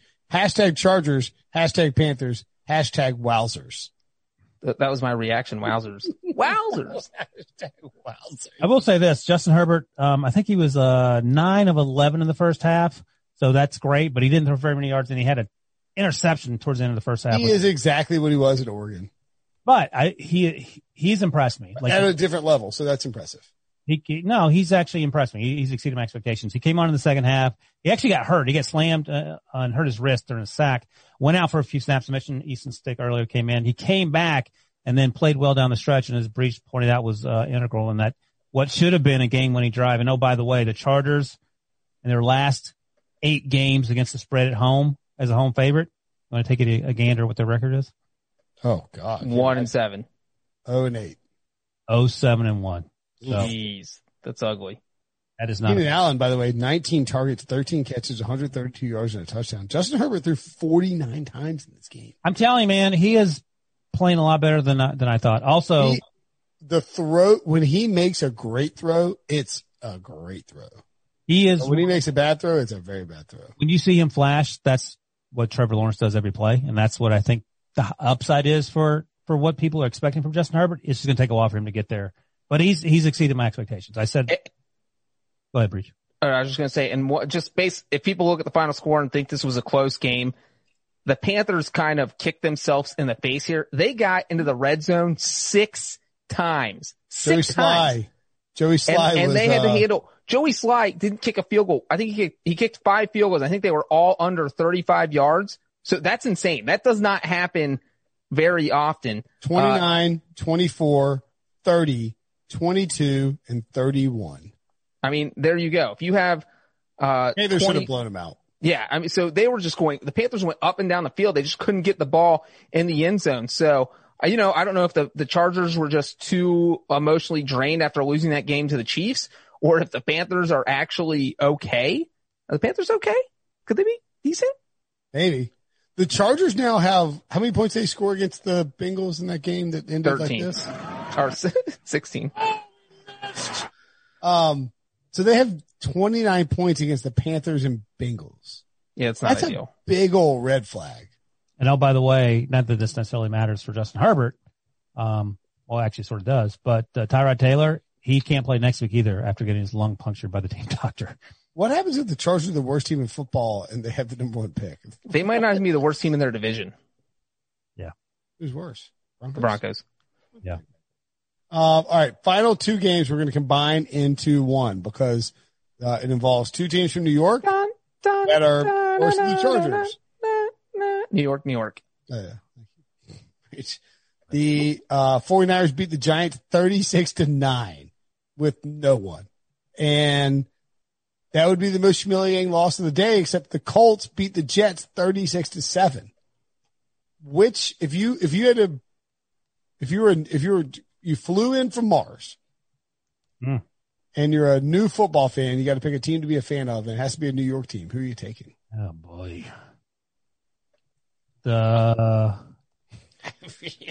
I'm taking the Giants, but if it's just based on these 2 games, probably the Giants loss was more embarrassing. I'll take the Jets because they're going to fire Adam Gase and get Trevor Lawrence. I'm going to take Columbia because they're pretty good in the Ivy League. I mean, what a awful pair of football teams. The 49ers were down 9 starters. They had 9 starters out. Yeah, but I mean, that's Sam Darnold is regressing before our eyes. Some of the decisions. I don't think it's on Darnold. You can't look. Some of those interceptions. I don't care who your coach is. You're not throwing those pick sixes. That can't happen. So some of the Colts defense was the top 10 fantasy player, like including quarterbacks, running backs, everybody. Well, like watching the Jets play the Giants is the type of punishment you hand out to serial killers and people that are on death row. Like, there's no way you pay to watch this game. Who wins a game first out of the Jets and the Giants? Giants. I don't know. I mean, they could both go 0-16. What's the line for these teams next week? The Jets get the Broncos on Thursday. So, I mean, what do you think the Broncos are saying? We get the Jets on Thursday. The Giants play the Rams. Loss. plus 12. They're both terrible football teams. They both have issues in terms of personnel. Sadly, I have to watch the game. The Rams are going to hang 42 on the Giants. I have to watch. Well, look. Oh, when's that game? That's next Sunday. 4:00 next Sunday. I have to watch the Giants game with a bunch of Giants fans in the office, and it's just torture because they know before the game, they know how it's going to play, and there's no what is the redeeming quality on this Giants team? Name it. They have a new coach who's instilling a new culture, Ryan. Their best players, like Daniel Jones. Their best players are their second best player is Daniel Jones, and he is infuriating because he turns the ball over, he makes mistakes, he won't throw the ball on time. I mean, I don't know. Dave Gettleman has not done a great job stocking his team with talent. That seems nice. Is that wrong? I would say Dave Gettleman sucks, but I mean. Oh, I see. I thought you were saying I was being mean by saying that about Dave Gettleman. No. So, I don't know what you can say nice about the Jets either. You know, they didn't get shut out. All right, let's do some winners and losers. Breach, we will start with you. Who is your winner for the week? My winner this week are NFC East teams. Now I know what you're thinking. That doesn't make any sense at all because Washington lost, the Cowboys lost, the Giants lost, and you know what? Debo, the Eagles were the only team in the division that didn't lose, so congratulations to you because they tied. But they are winners because think, if you're the Giants, you're 0-3. That sucks, but guess what? You're only one game out of first place. If you're Washington, you lost, you're in first place. You're the Cowboys, you're in first place. The Eagles are a half game out of first place. So all those teams, even though they're all horrible, absolutely trash, guess what? They are all still in the race to win this division because it's one game separates last place from first place. I'm going with the Tampa Bay Buccaneers. 2-1. The only team in that division above 500. We just said earlier that we were concerned about the Bucs. At least I was 2 weeks ago. I'm concerned about the Saints. The Falcons are trash. Carolina won a game. That's great, but I don't think they're going to do a whole lot in terms of the division. I think Tampa Bay's in the driver's seat.